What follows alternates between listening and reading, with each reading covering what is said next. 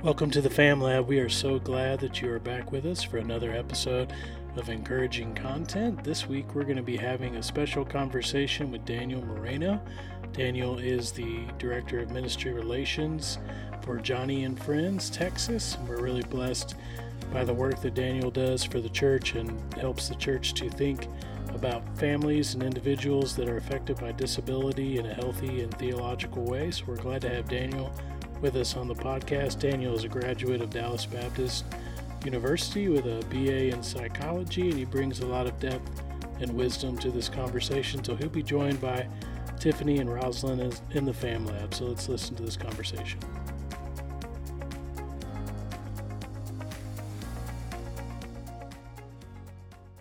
Hi, good morning, Daniel. We are so thankful that you are here with us. Today, we have Daniel Moreno joining us from Johnny and Friends. And Rosalind and I had the pleasure of meeting him over the summer at a Special Needs Connect event. And he works for an organization that does a lot to help support churches and ministries involved with special needs. So, Daniel, just to start us off, do you want to tell us a little bit about who you are and what you do? Yeah, for sure. Thank you guys so much for having me on board. I'm really excited to get to have a conversation with y'all. This is one of my favorite things that I get to do is just connect with different churches and organizations. So to be able to talk about disability in this platform is a real fun thing for me. Yeah, my name is Daniel Moreno. I'm the Ministry Relations Manager for Johnny and Friends Texas. And my role is really twofold. My primary responsibility is to help train churches and help churches develop disability ministries. And so we have a plethora of resources at Johnny and Friends that is all for free for the local church to use to develop disability ministries. And so I provide mentoring and coaching, and it's something that I really, really get to enjoy doing. Ultimately, it's advocacy for individuals and families impacted by disability within the walls of their own church. And so that's really fun. I love to get to do that. And then secondly, my role is to help build strategic partnerships with nonprofit organizations, disability providers, and government agencies so we can provide resourcing for those churches that are doing ministry to families. And so there's a lot of my time is spent getting to have conversations with people, and I really get to enjoy that doing that. I'm also married. Been married for 5 years, and I have a little boy named Mateo, and we have my wife is expecting on December 2nd, and Oh, so congratulations. Yes. thank you so much. Yeah, we're really excited. Oh, well, that is exciting. Well, we're so grateful for the work you do. It's something that's very meaningful. And I know a lot of families and individuals and churches who are faced with special needs. It can be isolating, and it's so great to have support through an organization like yours. Do you have a personal connection to someone with disabilities, or did something lead you to this work? Yeah, it's a really good question. So it's so funny. When I was going through my interview process, I am connected to disability, but the first person I thought of was my brother-in-law. He has a condition called Friedreich's ataxia, which is very, very similar to muscular dystrophy, but it's something that attacks the nervous system. And so he's been in a wheelchair for a lot of his adult life. And I love him very, very dearly. And so when I was going through my interview process with Johnny and Friends, that was the first thing that popped in my mind. It wasn't until later that it really hit me that I am also attached to disability in a different way. When I was in third grade, my dad was in an accident in which he was working in a warehouse, and his foot was actually run over by Wow. a forklift. He almost lost his foot. Doctors told him that he was never going to get the opportunity to walk again using that foot. But by God's sovereign grace and through his work, through the physicians, they were able to save his foot. And now we play softball together every Thursday. Wow. And I think that's just the Lord's provision. And so it's just so funny that as a child of someone affected by disability, it's become such a normal part of my everyday life to see my dad walk in a way in which if any person were to see him, they would not know that he most of his life is affected by pain from his disability that he experiences. And so, and that's another way in which I'm connected to disability. Well, and I think when most of us stop and think about it, we probably are in some way, whether it's somebody in our immediate family or extended family or our circle of friends, most of us are in some way impacted by individuals with disabilities. So knowing Yeah. that, I'm sorry, go ahead. No, yeah. I think the statistics, and we'll talk about this a little bit later, the statistics show that disability is, there's a huge evidence for individuals impacted by disability, whether that's invisible or visible in our society and around the world. And so if most of us were to really sit down and think about it, most people know of someone that has a disability. And yet sometimes it's just not a part of our common everyday thought process to seek out those people and to care for them in the way they need to be cared for. Absolutely. Um, when we consider that and what a big issue it is, how many people are impacted by disability, why is it such an important thing to consider in the church? How should the church be viewing individuals with disabilities, and what are the implications, for supporting or not supporting individuals with disability within the church? Yeah, that's a really good question. I think as believers, we will acknowledge two important things. First, that all humans are created in the image of God, right? In the imago Mhm. Dei. And it's really easy on a Sunday morning or on a midweek Bible study to sit in a room with other believers and open God's word and acknowledge that very truth that is found in Genesis, right? It's also really easy to acknowledge that disability is as a part of God's sovereign purpose. If you're a believer and you believe in a sovereign God, then it's acknowledging that we believe in someone Mhm. who knew the foundation of the world, who we were all going to be when we were born, right? And so it's very easy to acknowledge those things. It's different. It's a different thing to acknowledge and act upon that. And so, as believers and as the body of Christ, it's so important that we look and evaluate our ministries to see if each and every aspect of our ministries are accessible or inaccessible, or if we're working in a state of inclusion or exclusion. And ultimately, what we're talking about here is when we miss out and exclude people impacted by disabilities in our churches, we are missing out on different attributes of God. And each and every single one of us, we experience the Lord and His character, and we cling on to different aspects of His character. So for me, I feel and cling on to God's justice. There is just something about God's justice that draws me closer to Him. And, Tiffany, for you, it may be God's love or His mercy, Mhm. and so when if I were to not interact with you as a believer and to in fact exclude you, I would be missing out on the way that you see and experience God's love and how you bring that to me and to my family. And so I think that as a body of Christ, when we exclude people, we are actually excluding those different attributes of God. Wow. Oh That's boy. really a powerful way to look at it. I think sometimes when we think about disability, we only think about the challenge and the hardship. And when we really look at it in that light as an opportunity to view the character of God, that's a great mind shift and such a healthier way, I think, to consider it. Yeah, I immediately think of an experience that I had actually not long ago. As an organization, we have what we call family retreats, and so in Texas, we host 3 weeks of family retreat, and this is where we bring in volunteers and we actually serve the whole family impacted by disability. And so this year, I had the opportunity to get paired with a young man. He was 18. He has autism, and it's so funny because different individuals experience have different uh, forms or different uh, features or characteristics that they bring when they're impacted by different disabilities, right? So you've never seen two individuals this with autism are not alike, right? They're very different, Right. just like we all are. And so this young man, when I was paired with them this summer, we just had so much fun. We got to go, fishing and swimming, and we got to go to a Bible study, and we got to go to worship. But what was really interesting about my experience with him is he is such a sweet young man. But whenever he would get excited, and he was in a moment where he was just like loved what we were doing.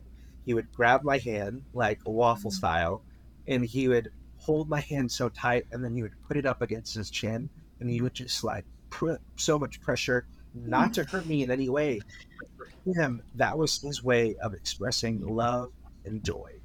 And as an adult man, right, in American society, in American culture, men don't necessarily experience that kind of physical affection with anyone outside of their immediate family, right? And so for me to be getting the opportunity to be alongside this young man, or for just to experience that form of love, but then also joy, just really stuck out to me. And that was something that I really walked away with. Like, wow, how beautiful it was to experience that moment with that boy. Well, what's so crazy is not too long after, maybe a couple months afterwards, my wife and I were at church, and we lead our newlywed class, and so we had this experience with this elderly man. He's a woodworker. He's in his late 80s, and he carved these crosses that he wanted to donate to the different couples in our class. It was his form Oh, of ministry. It was really sweet, really sweet. But he and afterwards, I gathered our class together with him after church. And we just circled around him and we prayed for him. But what was so interesting was in that moment when we were circling around him, he hooked his arm as mine in mine, and he held my hand so tight. And in that moment, what I was reminded of is the physical love and joy that I experienced with the young man I was with that. And so it's just two moments, right, where like that's what it took me back to. And I was like, this is love, this is joy, this is care. This is what the Lord is showing me in this moment through these two individuals. One, an individual affected by disability, and another, an elderly man, getting ready to, as scripture says, he's working to finish the race well. And so in those two moments, I was reminded of God's characteristic of love and joy. that's Daniel, that's a wonderful. beautiful story. Just so beautiful. And I just want to say thank you again for being here. Thank you for the time that you've already spent with Tiffany and I and our ministry team to try to help us Can, figure out what some of our blind spots are when we can come to serving and the church as a whole. So I you just really appreciate you so much. it means a lot. Question: what would you tell someone, maybe from a smaller congregation, who feels like their church is unaffected by disability? Yeah, I think this is a really, really important question. And I'm going to throw a couple stats at you guys, and I think that they were eye-opening to me when I heard these stats. And so the CDC says that 1 in 6 children under the age of 18 are impacted by disability. That's Wow. 17% of the population under the age of 18. Over the age of 18, so for adults over the age of 18, that statistic becomes 1 in 4. That's 25% of the adult population in the US that are affected by disability. There's an individual named Dr. Eric Carter, formerly out of Vanderbilt University, currently working at Baylor University, and has done a lot of research in regards to disability in the church. And something that he says that I think is shows is a little bit more drastic in nature in terms of the statistic. What he has found is that 1 in 3 households in the United States are individuals affected by disability. 1 in 3 households. So what does that mean? I think that what that means is that disability is existent within each and every single one of our churches. And I think that some people are like, well, Daniel, you don't know my church. What I would say back is, you know, the reality is that there's two different types of disabilities. And what I mean by that is there's a, a overarching umbrella, right? And there is a lot that falls in within that umbrella. How I would characterize it is I think that in two ways. There's invisible disabilities and there's visible disabilities. So a invisible disability would be someone like my dad. Most of the people that interact with my dad at church would never know, unless he were to take off his shoe and take off his sock, that you would see what his foot looked like. He's like any other individual walking around. that is an example of an individual with an invisible disability. Another example of that would be someone with autism. That's a little bit more high functioning. Some individuals you would look at while you're walking down the street, and you would never know that they're an individual that has autism. Those are examples of invisible disabilities. An example of a visible disability would be someone that maybe has been in an accident or was born with a spinal cord injury or disability, and so they're in a wheelchair, right? And they don't have the ability to walk with 2 feet or on 2 legs, and so that would be an example of someone with a visible disability. And then I guess another example of that would be some individuals with Down syndrome are born and they have different features about them physically that you can see that they're an individual with a disability, with an intellectual disability. And so uh, with that individual that says, well, Daniel, I don't necessarily see disability within my church. I would challenge that to say that the statistics don't say that. And if you truly are adamant about that, I would say that it's worth having a conversation with families and church leaders to see, well, let's see who are individuals within our church that struggle with. Maybe it's a mental disability like post-traumatic stress syndrome, right? Or individuals that have come back from war. That's another area of ministry that we have at Johnny and Friends that we have built a ministry to support is veterans, wounded veterans and their families. And so there are just so many ways in which I would challenge that sentiment. And I think that a lot of what the church really needs to do is sit down and self-evaluate to learn, well, what does a disability mean? Does it just mean a wheelchair? Does it just mean autism? And I think that they'd be surprised to say that answer is no. Absolutely. It's such a broad category. And I think that's one of the things that makes it at times a challenging ministry to provide because from person to person, their needs may be vastly different. I also Absolutely. have found as a mother of a child with special needs, we visited a lot of churches and there were several churches that told us that they did not have members or did not have other children with special needs. And I also, it just makes me wonder, is it because you're not aware and they are there? Or are they not coming because there's not a place for them? And I think that's an important thing for churches to consider. Do people feel like there's a place for them within your church? If they show up, is there something for them? So, kind of along those lines of people maybe having different perspectives on what disability looks like, are there other misconceptions that churches have, you think, about disability and how to provide services to people with disabilities? Yeah, wow, that is such a good question. I think that there are many misconceptions when it comes to disability. I think that most individuals, when they interact with their local church, um, they are unwilling to acknowledge barriers that exist, right? And so there are so many barriers for individuals and families impacted by disability that we as if you're a neurotypical individual or an individual without a physical disability, then we don't consider on our everyday day-to-day basis. And Mhm. yet the world is not built for everyone. Actual physical building structures are not built and in reality, I think also society in terms of the way we view one another also is not Mhm. necessarily built with a gospel-centered minded perspective. So there are so many barriers for families. I mean, a couple examples of this are um, there are really two different types of barriers. There's physical barriers or there's social barriers. And so physical barriers, this is actually not many people know this, but the church is actually exempt from being ADA accessible.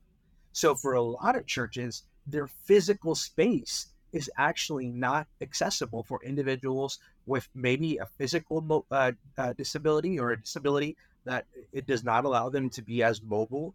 And so Mhm. for a lot of families, when they interact with a local church and maybe the youth ministry is on the second floor and they have a teenager with a physical disability that's in a wheelchair, and they literally cannot access the ministry that in which they would be amongst with their peers because there is no elevator present, or the church has an elevator and the elevator doesn't work 50% of the time, right? And so that's an example of a physical disability Another example of a not physical disability, another example of a physical barrier would be, let's say you have an individual within the church that does have a physical disability and they're in a wheelchair or they're immobile or they don't have the ability to be as mobile, uh, yet they have a beautiful singing voice and they have a heart and a desire to help lead worship from the stage. And yet their stage at their local church doesn't have a ramp in which they can access a stage. And so I think that that's an example of a way, in different ways that there are actual physical barriers. Another example that I had that just recently popped up. I was meeting with a local church and we were doing a training.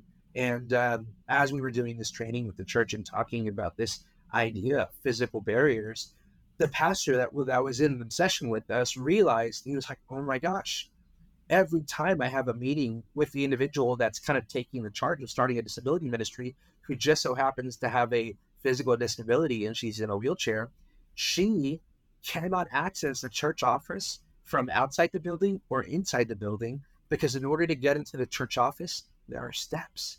And so she literally cannot meet with her pastor in his office or in the main office building area of the church because there are physical barriers that don't allow her to do so. And I think another aspect, and I would love to hear your perspective on this, Tiffany. I think there are also a lot of social barriers for families impacted by disability. I think the one place in which families and anyone and everyone should feel ultimately welcome within the walls of the church, and yet so often that sentiment is not true. So many families, when they walk in to the grocery store or when they walk into a restaurant, they are immediately getting side eyes. They're immediately feeling the guilt and judgment, or the not guilt, but the judgment from society around them. And so for them to walk into the doors of the church and feel that very same sentiment towards them as if they are an inconvenience to that local body, that is an example of a social barrier, and I think there are countless other examples of that. And yet so often when the church is meant to is meant to act with the purpose of love, we act with the purpose of inconvenience, and instead of welcoming people, we often deny people. And I have several examples and stories of that. But Tiffany, I would love to hear your perspective on that. Yeah, I think that church is a setting that can be hard because of those social contexts or expectations. You expect that, the people around you are going to sit quietly and still, but our family does not sit very quietly and still. And, we've had to kind of adjust our expectations about what that might look like for our son. He has autism and is a big sensory seeker. Sitting still and quietly is very hard for him. He has to move and fidget, and he jumps up and down. And luckily, everyone around us is very gracious. But it took me a long time to feel comfortable. When he was younger, you reach a point where people start to, kind of question, and maybe you get those looks when they're really young. Nobody expects a baby or a toddler to sit quietly during church. But it's like we never really outgrew, and we likely never will outgrow that stage where sitting still is hard. So it took me some adjustments. My expectations for my daughters during service is different than my expectations for my son. I know my daughters are capable of sitting in a quiet, respectful way, but for my son, it's not. And so we work on that with him. We have, goals. We try to make it a little further each time, but it's just not practical for us to sit still for that long. So we get up, we take walks, but it was an adjustment for my husband and I to, adjust our expectations. I also have gotten better about talking to the people around me. I find that most people, when they're aware, are very gracious. And so sometimes, if there's a visitor near us, say, you might hear a little bit out of us during worship. And you know what? They usually smile and say, "Oh, no, that's fine. We're glad you're here," or "We're glad to hear him." Or sometimes my son giggles a lot during church, which we do prefer the giggles to the squeals. But when he's giggling, most people, will turn and grin. And I find that if we give people the opportunity to just be clued in on what's happening, yeah, it's hard for Cooper to sit, but we're happy he gets to come with us. They're usually feeling the same way, like, yeah, that's fine. So I think too, our level of comfort in communicating with the people around us about what what we could actually do during service. Can we be still? Can we be quiet? No, probably not. But when Yeah. people expect that, they're less likely to be startled or look around. So I do find that has helped, is just talking with people. But there's tons of social things that come up in activities. Some things that we would love to do as a family, but if they're really long, we know my son just can't last that long. Or different children's activities that are fun, but I think about his interaction with peers. So there are always things to consider outside of just the physical aspects of the building, but also, like you're saying, about your activities and your programming. Are the things you're offering accessible to families who experience life differently? Yeah, you know Absolutely. what, Harold? I think that's 100% true. And the reality is that those social barriers also come in the form of actual rejection from the local church. I've talked with countless number of families that they have actually been told by a church body that they were visiting, "I'm sorry, we can't serve you here. Here are a list of 4 other churches in our area that are mega churches that have disability ministries. Go there." And yet, I think sometimes the church doesn't take into consideration what that feels like for a family. And even myself, that's not something I've experienced within the walls of the church. But that's not to say I can't sympathize with those families. And I think that that's an area that the church can really grow in, is in the form of sympathy. I love that the example that you just brought up of, man, if we communicate with the people that are around us and we say, well, this our situation. Just want to make sure you're aware. And if the church looks at that and they're able to respond and say, I understand and I love you and I care for you and I'm glad you're here, that's an example of sympathy and love and care, Mhm. right? And yet, so often there are so many families that, and just as you've expressed yourself, Tiffany, uh, it's one thing to experience that; it's another to experience the rejection from the local church. And so I think that those are really important examples that we have to have talk about, because that's a reality for so many different families. Absolutely. And I think that for people in that position, often they already feel very isolated, and they're Mm, probably, seeking connection, and to be turned away from a church, that would be such an emotional thing to experience, and also could have a really sad impact on their mm. spiritual, growth and their relationship with God, which would be a tragic outcome from a bad experience within a church. Yes, because you're right, but there's so like what we're talking about is eternal implications. Like, um, are we exemplifying the heart of Christ or are we not? Right? It's because, as we talked about earlier, it's one thing to acknowledge that each man is created in the image of God. It's another thing to act upon that. And when we choose to say, "Well, we can't serve you here," ultimately, Mhm. what we're doing is we're excluding who the Lord is within that individual, and we're not taking into account what that impact that it's going to have on that person. Um, and are we drawing them to the feet of the cross or are we pushing them away? All of our resources and our mentoring is completely for free, and so we want to help the church help the church self-evaluate, right? Its ministries and do that. But I would say, I think there's a couple of different people audience that we're talking to. If we're talking to a family that's impacted by disability, and they're like, Daniel, we are within the walls of our church. There's not a disability ministry and we want to do something. Can you help us? To that person, I would say, you're not alone. I would say, let's have a conversation, reach out to your church staff, tell them that the resource that is completely for free to the local church. There is no catch to it. And what this organization wants to do is help us start a disability ministry. And I think that, and it's so interesting because it's like, well, Daniel, yes, but let's get to step 2 and 3. But that first step is kind of scary, to reach out to your church and say, hey, this is something that I need, and I know that there are other families like us that need this. I would say to them, like, take heart, know you're not alone. Reach out to your church staff. And, I wouldn't just start with your children's minister. I would reach out to, your senior pastor and your executive pastor, and also your children's minister, and say that this is something that the Lord has placed on your heart. and we would love to have that conversation. And let's set up a meeting. Let's talk, all of us, and we'll walk through our resources. We'll walk through all that stuff.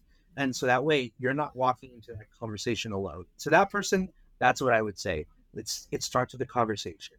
And I think that when, as Tiffany was alluding to, right, there's so much fear and isolation already that you're feeling. And so just to that person that's listening, know that you're not alone. Know that we're here for you.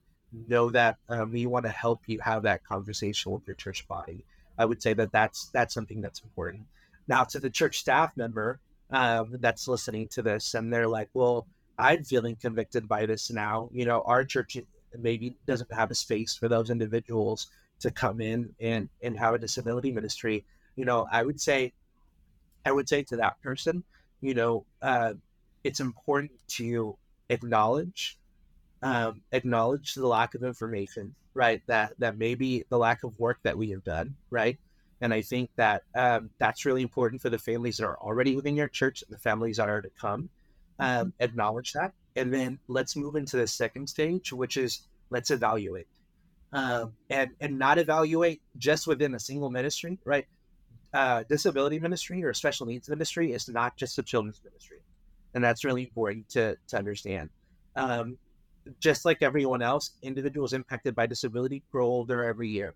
And so, if that is true and we are willing to see that and acknowledge that, then it's important that we evaluate all our ministries, and that all the pastors on staff or ministers on staff acknowledge that we need to create a space within our church that is both that is also inclusive, but also that there's a safe space for individuals that maybe need a little bit more intimate care, that we would grow that within the walls of our church in every aspect, whether that is in reach or outreach.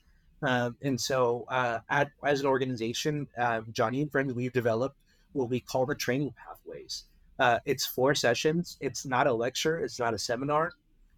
It is a session by session conversation about where do individuals impacted by disability fit in within our own church mission statement, right? And so, well, the reality is that they do, because every individual, if your church mission statement is to go out and make disciples of all nations, teaching them to observe and obey, then if that is your church mission statement, which is ultimately the Great Commission, then those people are already included.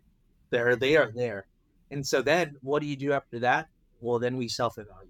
And so as an organization, my goal is to come in and help the church have a conversation, facilitate a conversation about this. Let's look at our events. Let's look at our ministries. Let's look at our physical space. Where can we grow in this area? And I think for that church staff member, I would say the body goes as a head goes. So if your church is currently in a state of exclusion and the church has turned away individuals and families, I would say that there's an aspect of repentance that needs to take place there before the Lord, and then action, which is ultimately walking through those steps. And so that's what I would say to those people. And I think the other thing that's important to address here too is, I think for some smaller church families, their thought goes to, well, we don't have that line item in the budget, or Mm-hmm. or we don't have the money to pay for someone to be over this ministry part-time, full-time, let alone part-time. To that person, I would say, what we've done at Johnny and Friends is actually developed a model of ministry in which you can lead the ministry, you solely utilizing 3 leader volunteers. And I think that that's important to know, that um, just not having the funds, I don't think is an excuse to not do the work of ministry. And so I think that that's really important. So to that person, I would say that, Yeah, and I think which that I know express comes a lot. yeah, I think that expressing the intent to want to include somebody goes so far. I know when our family first started visiting our church that we were approached and people just asked, "What do you need? Like, what would help this work? What does your son Yeah. need to be able to go to Bible class? What do y'all need to be able to go to worship?" And that doesn't cost anything, and having other people that are willing just to spend some time with your child or your family member. And, it offers a little bit of respite to that family to get to go to Bible Yeah. class, and it helps that child feel included. And that's may seem like a small gesture, but I think that is a huge place to start. And I think that that communicates that you want that family there. And I think that's so powerful and so meaningful to the family who wants to belong. Yeah. I think wow, I think that's really important to address. You brought up a word that I think is so important, which is respite.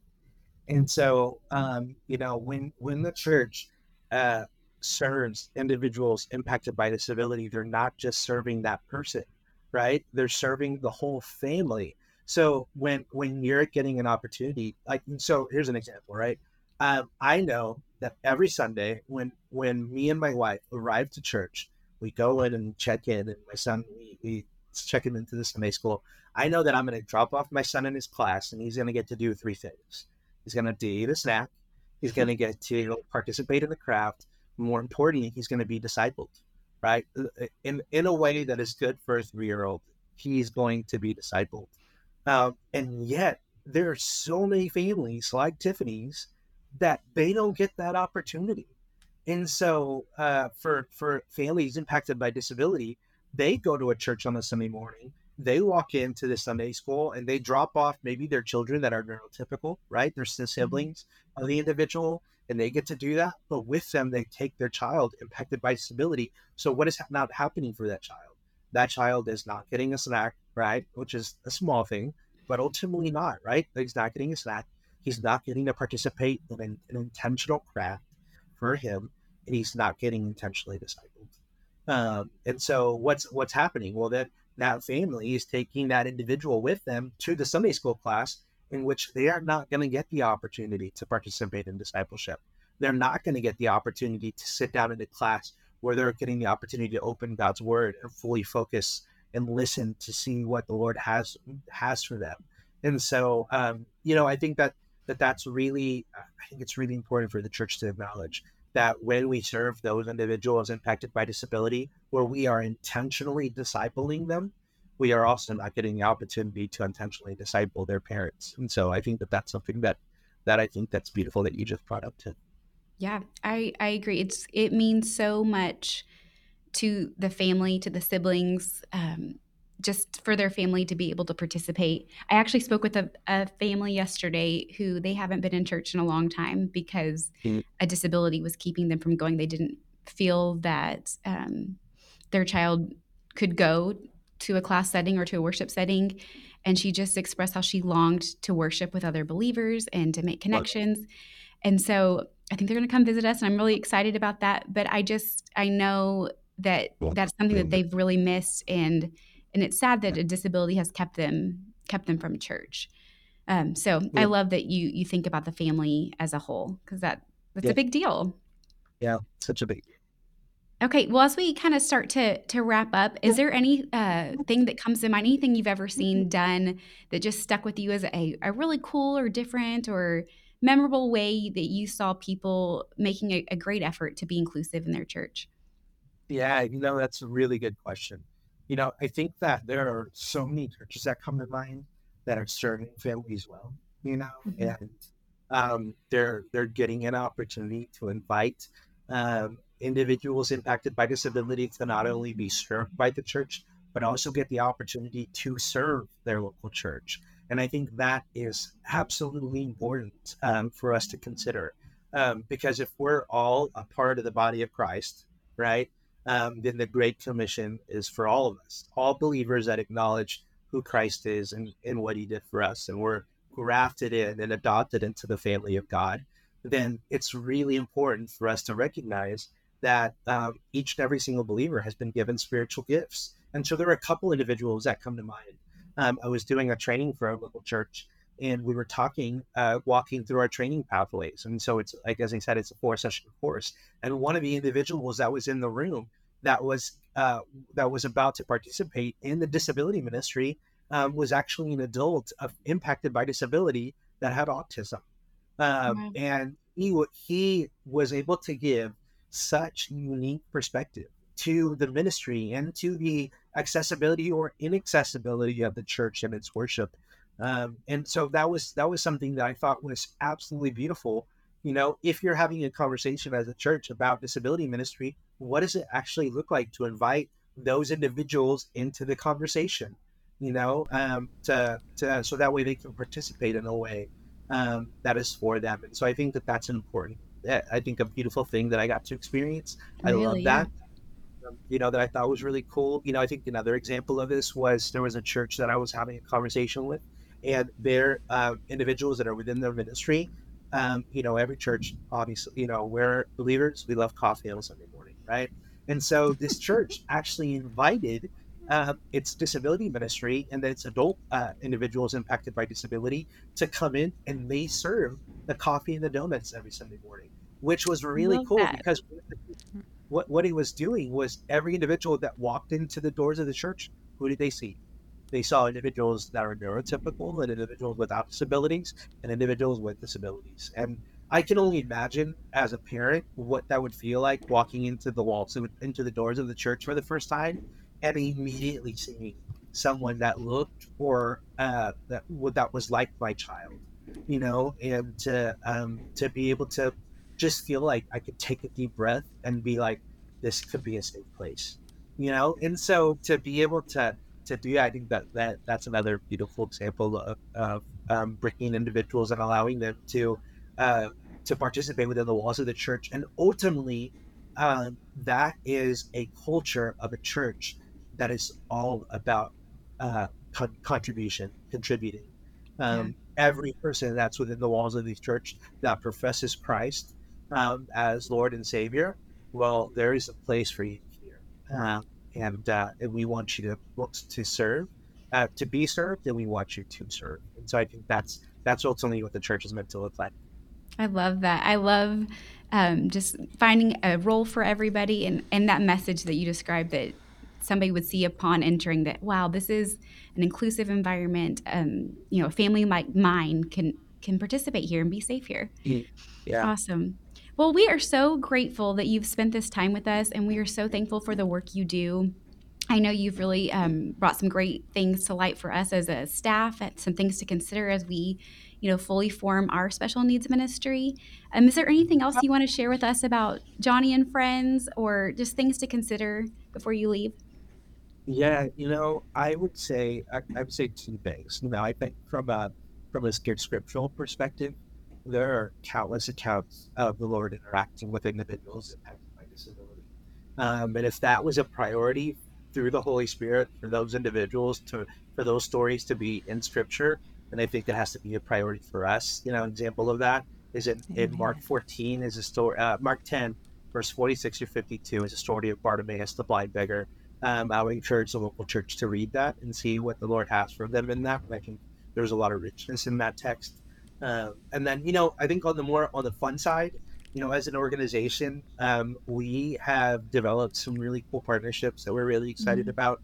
That the Lord has just opened doors for us, and this is outside of our family retreats, which we'll definitely provide that information so that you guys can link it in the podcast description, and Wonderful. people can learn about what we do in terms of our family retreats, both here in the States, but then also internationally. And then we also have a ton of work that we're doing internationally with a program that we call Wheels for the World. Mm. And so if you're interested in volunteering, we love volunteers at Johnny and Friends. So come in, learn about disability ministry, but then get some hands-on experience. And so there's some really cool things that you could do there. But then also specifically within the state of Texas, we have some really cool programs that we've been able to develop outside of our family retreat or warrior getaway that we have. We actually have what we developed that's called a marriage getaway. And so it's a weekend experience. We have two a year. I think we're adding a third one where parents, it's $150. They can go and they get a weekend away. They have to find their own care and their own respite for their children, but they can go and they can experience just like a weekend of like marriage counseling. And this is and they're amongst other marriages that are also impacted by disability, and so it's intentional conversation that is meant to happen there, and guidance and direction, and it's just a refreshing weekend that we think is really beautiful. And so that's something that's a resource there for families. And obviously, as I shared earlier, our family retreat is something that we do during the summer that we love and are always needing volunteers, and families are always welcome to participate. For that, we actually set aside several slots for each week that we host for new families. And so that's also really important. That's a full week of familial care and respite that is really important for the individual impacted by disability, for the siblings of that individual, but then also for parents to come and enjoy. Parents can go horseback riding, they can go on a date night, they get to participate in an art spa. It's a beautiful, beautiful experience, all the while their children are being cared for. So would love to invite you guys to participate in that also if you're listening to this. And then lastly, we have some really cool partnerships that we've developed. We actually just held our first annual sensory friendly morning at the State Fair of Texas. And so we brought in volunteers and we provided buddies for families that were attending the fair for the first time. And so the fair is an incredible, incredible partner. They actually had a guided itinerary for those families. So our volunteers could help Right. act as a guide, to help direct families around the State Fair of Texas, which was really beautiful. It was such a cool experience. We had, including volunteers, over 400 people registered for the Wow. event, which was absolutely beautiful. And so that was really cool. We've been able to partner with the Dallas Zoo and participate here and participate in the sensory friendly morning at the zoo, which was really sweet. And we're looking to go a little bit deeper with that partnership, and we'll see what the Lord does there. And we're just scratching the surface. There are so many ways to participate. We're building partnerships in Houston, where I just had someone reach out to me in San Antonio. We're in Austin, and so we're all over the state of Texas. And so wherever you are, if you're interested in learning more about disability ministry or participating, we have something for you. And so I think that's definitely what I want to share. Great. Thank you again so much, Daniel. Daniel. Go Yeah, ahead, I'd like Yeah, to Rosalind. thank you. say just what a great resource you are. What it is a blessing to get to hear you and to get to know you and to know about Johnny and Friends. And I just have to say that your passion and enthusiasm about this topic is contagious. Mhm. And it just gives a feeling of confidence, like we can do this because we have someone that is willing to walk by us and to Yeah. help us with serving like God intended us to serve. And Wow. your passion is only rivaled by that of Tiffany. So I just want to say that. But we just really appreciate you so much. And Tiffany, thank you for organizing this discussion with Yeah. Daniel today. Well, Well, thank thank y'all. you. Yeah, thank y'all so much. It's an absolute joy. Um, the love of Christ is definitely evident within the Lost Food Church, and I'm excited that I've gotten to know you guys, and I'm excited to see where the Lord takes us, and how beautiful is it that we can come together and help advocate for their families. Ultimately, my hope is that when people listen to this and they hear Tiffany and they hear this conversation that we're having, well, between all three of us, that ultimately that the Lord be glorified, but then second, that people would feel less alone and less fear. And so, thank you for that encouragement. That really means a lot. Thank you. You're right. This has eternal implications, and we're so thankful for the work you're doing. So, thank you guys.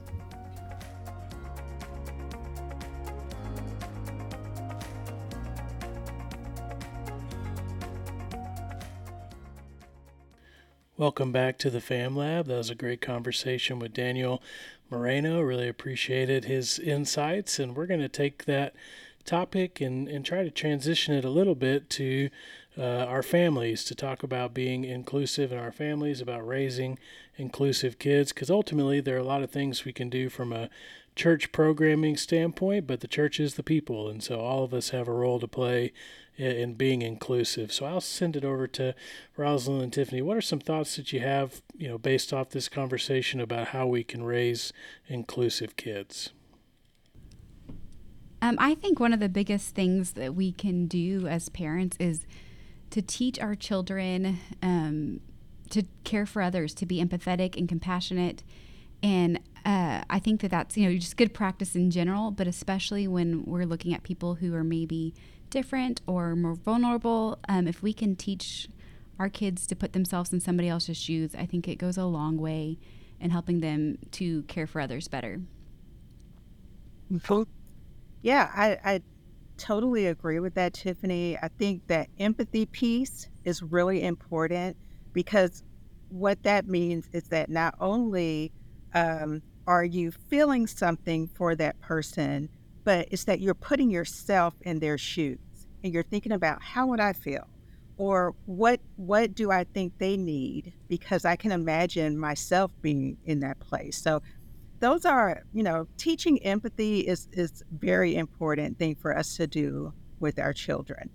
And I would also say, and we say this, and it just cannot be underscored enough, that kids learn more from what we do than what we say. So I just thinking back on Daniel's conversation and just us engaging, not only having conversations with our kids about people with special needs and disabilities, but us engaging people and volunteering and understanding more, not being afraid to ask questions and to have conversations about the hard things. Those are the things that our kids see and hopefully will follow, as you pointed out, Tiffany, because these are the people that are going to be leading us, and they're going to be leaders in the church. And so we want to try to be examples for them. And I mean, kids know when we're being authentic and we're not being authentic, right? So, we want to do these things in just the purest way that we know how, just in a genuine way. So I think that's some practical things that we can do as parents. Yeah, you mentioned questions and conversations, and I think that children are naturally curious. And I think if we just embrace that, like you mentioned, they are going to probably ask the questions.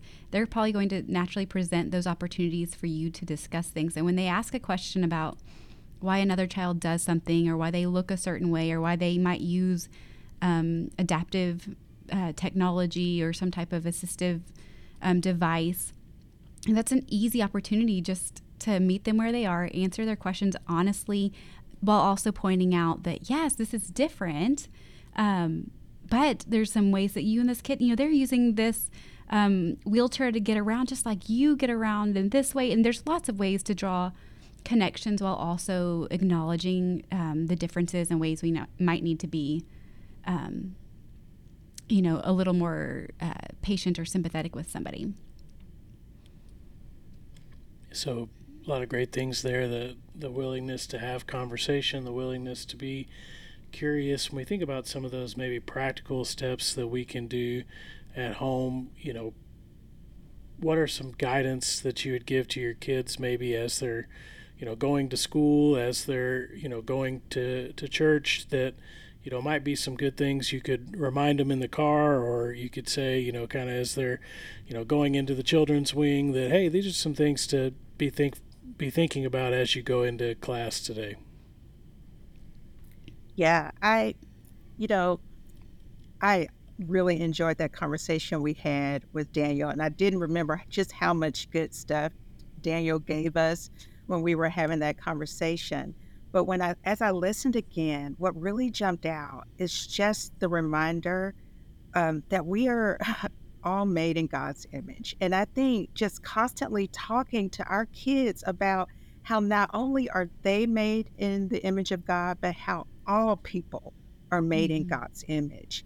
And this whole thing about being blind, we talked about blind spots. And so this whole thing about being colorblind, any kind of blindness, is not what we want. We want to see people. We want to see God's character and God's uniqueness that He has made all of us in, because it comes from Him. We're all made in His image. So just those conversations about, hey, these differences are beautiful.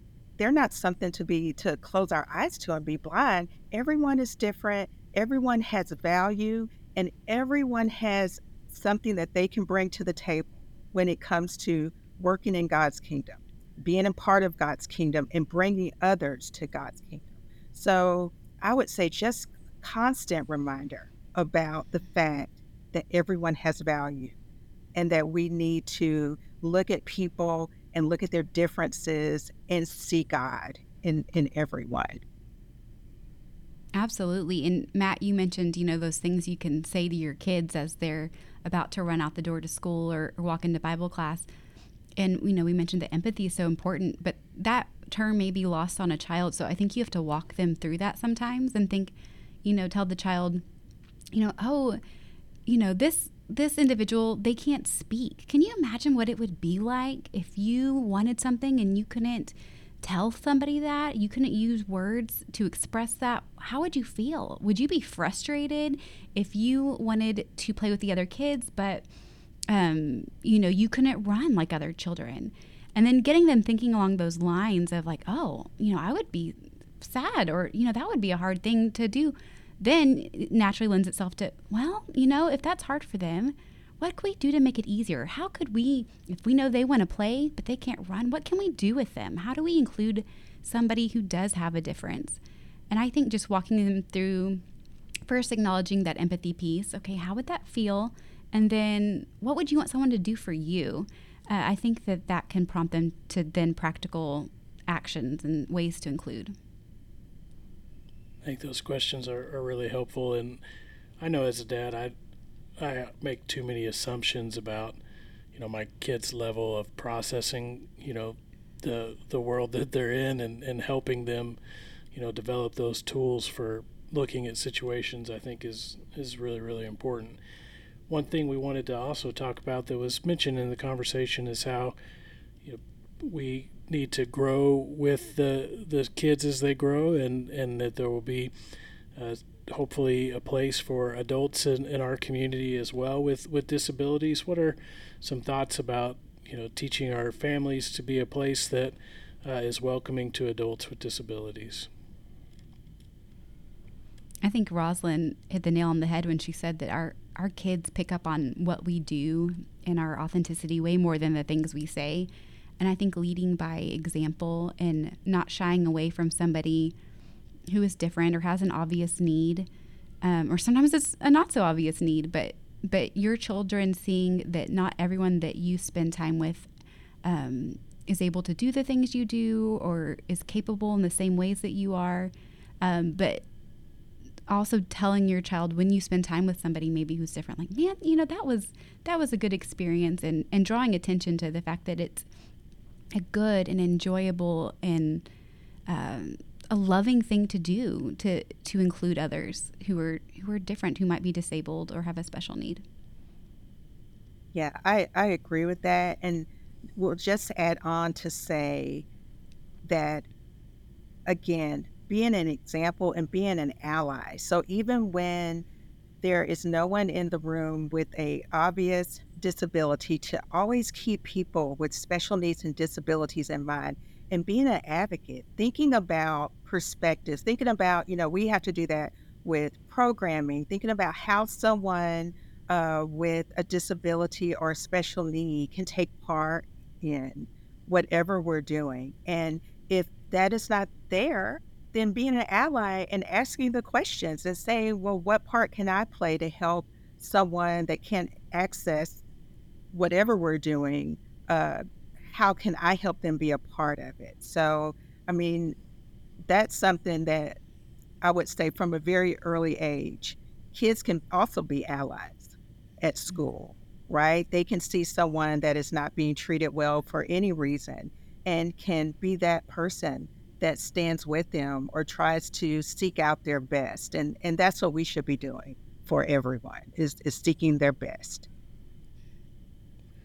One thing that was mentioned in Daniel's insights about experiences with different churches and different things is there is the possibility of resistance, even by people who maybe know that they are resisting what is something that should be celebrated, and having all types of people at our church. Any tips for when you might encounter some resistance when you're trying to be an ally or an advocate?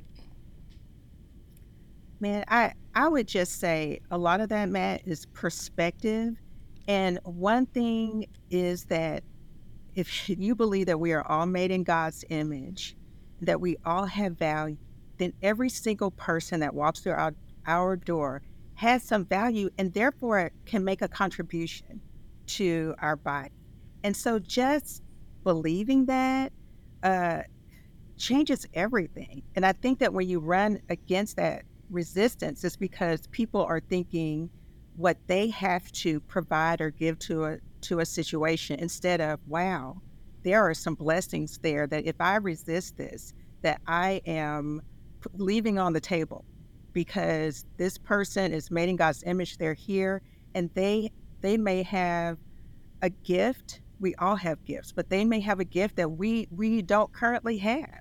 They may have something to offer this body, you know, that we just didn't even know we needed. So I would say that resistance, he talked about, actually sometimes there needs to be repentance, because, and I believe that's the case, because if we are not engaging every single person as we're supposed to, and as part of this gospel that we're supposed to be bringing everyone in, and this gospel call, if you don't make room for everyone, then you're not fully doing it. And I think anytime you hit resistance, it's likely a matter of some practical issue, some logistical thing. Somebody has a misunderstanding or a concern about resources or manpower. I think at the heart of it, I don't think there's anyone I've come across who doesn't desire for everybody to be loved and their needs to be met. I don't think that is often something you will run across. So I think starting with that common ground, that this is what we all desire. We all desire for everyone to have their needs met. We all desired for everyone to be treated in such a way that shows that they are loved and valued as an image bearer. I think starting there, and then just making that desire known, that we strive to include and we strive to love people well, that goes a long way. And then you can follow with some of those practical things and hammering out the details of how does this look, what do we need to do, what programs need to be in place. But I think that most often you will find that everyone's desire is for people to be loved and accommodated and included. Yes, and can I just piggyback on that to say, Tiffany, I think a lot of times it's born out of fear, and it's the fear of the unknown, like we don't know what to do, or Right. we don't have the resources, and that's what I love. I'll tell you, just this last year, my eyes have been open to Johnny and Friends and what they offer.